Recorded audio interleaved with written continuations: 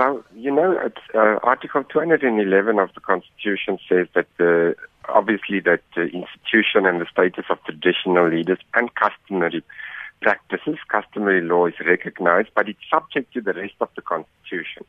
So there are few problems with the King's proposal. The first one is it probably breaches some of the human rights of foreigners, so like the right to free movement, the right to equality, and so on. The second problem is about democracy. Traditional leaders have not been elected. The executive is the one who's in charge of foreign policy, who engages with foreign governments through their ambassadors. Traditional leaders does not have that power. They've not been elected to have that power.